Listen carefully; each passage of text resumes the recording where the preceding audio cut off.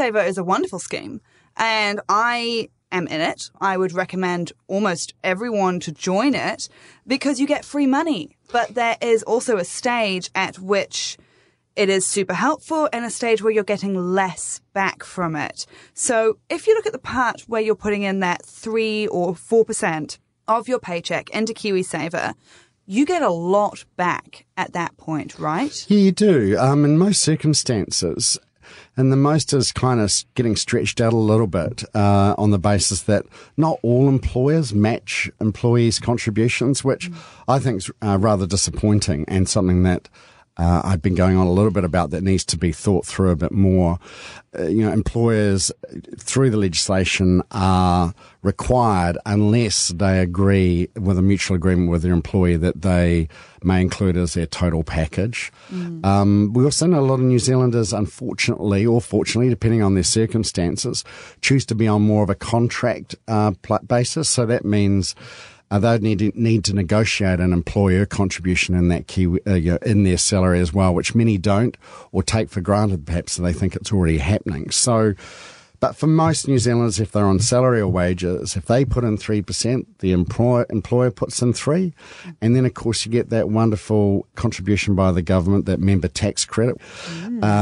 So that for every dollar you put in, the government will put in 50 cents up to 1,043 every year.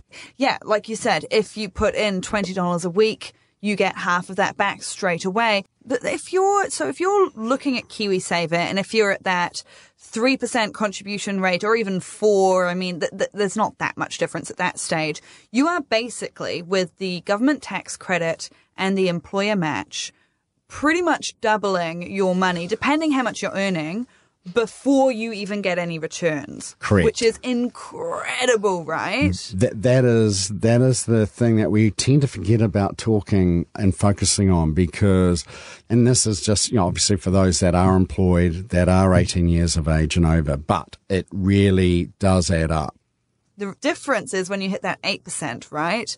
You might think that you are saving away, you're doing a really good thing for your future. The returns that you get, those benefits that you get, are not as powerful as when you're hitting that 3 or 4%, right? Yeah, so you're not getting any greater contribution from the employer or the government. So it is capped at that. That doesn't mean to say it's not a bad place to put it. You've just got to remember your investment options are more limited, and you are not generally able to access those funds until you reach age of eligibility or entitlement, which is 65 on the space at this juncture. So then you need to think about, well, you still want to save that extra 4%. So if you're getting, that 4% because you're getting 3 from them yourself and 3 from the employer, gets you to close 6 and plus what the government gives you. I think people forget that KiwiSaver is locked away. Yes, for so long, because you can't touch it unless you are taking out for a home deposit or you've turned 65. Or extreme hardship or death, yes, which is not good for you. But yes. Just one myth with the death thing as well is people think, oh my goodness, I'm not going to join or put my money into KiwiSaver because the government will get that money back. That's not factually true.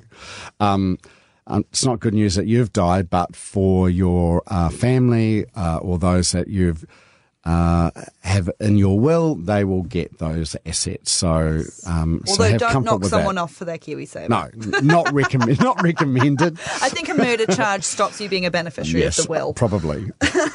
You certainly won't be able to spend it in jail, will you? Well, depends on the jail. The one thing I would say is, when we talk about the government tax credit, which is, again, free money, people, if you are earning less than $35,000 a year, then you will need to bump up your KiwiSaver contributions a little bit in order to hit that $20 a week to get the full government tax credit. That is just one thing I would say. But yeah, basically once you hit over that $20 a week and over that 3% employer contribution, that's it, man. That's the employer matches you up to 3%. That's it. You don't need to stick around and have your money trapped, basically. And if you hit a rough patch, you don't want to have to go through all the rigmarole of proving that you should be able to access your own money. But I do want to say, I'm not saying just spend all your money because who cares? I am definitely advocating for saving. What is it they say you should save? 10% of your earnings for retirement? Yeah, so again, in the old richest man in Babylon, they work on 10% of your of your income. Pay yourself first by 10%. Or more than 10%, just saying. Yeah, well, as you get older and you haven't saved, you need to bump it up a lot more. But, through your working life, 10% is pretty good. And it's not easy, let's face it. The easiest part about not just KiwiSaver or other investments now is that in most cases, you can get it taken either out of your salary through your payroll system and or out of your bank account. As soon as your salary goes in there, it can go into another area. So it's out of sight, out of mind. And then you're left with the money to pay your bills and have a bit of fun with as well, because you've got to enjoy the journey as well, don't you? Absolutely. Very important. Okay, so if you're thinking, I want to do the right thing by my KiwiSaver and put 3 or 4% into there, and then I want to still be thinking of my future, but having access to this money and maybe putting it into things that I think are a good investment, what are some good ways for people to try out investing? They might have only done KiwiSaver before. What are some good options for people? Yeah, look, there's a truckload of different investment options in New Zealand, and you can do it directly or indirectly. And when I say directly, that means you buy either the property or an element of a property, or you buy direct shares, or you buy direct bonds or fixed interest, which is government stock and capital notes or corporate notes. They all have different ratings, and those ratings will determine the risk that you're taking, but also there'll be probably a better return on that as well.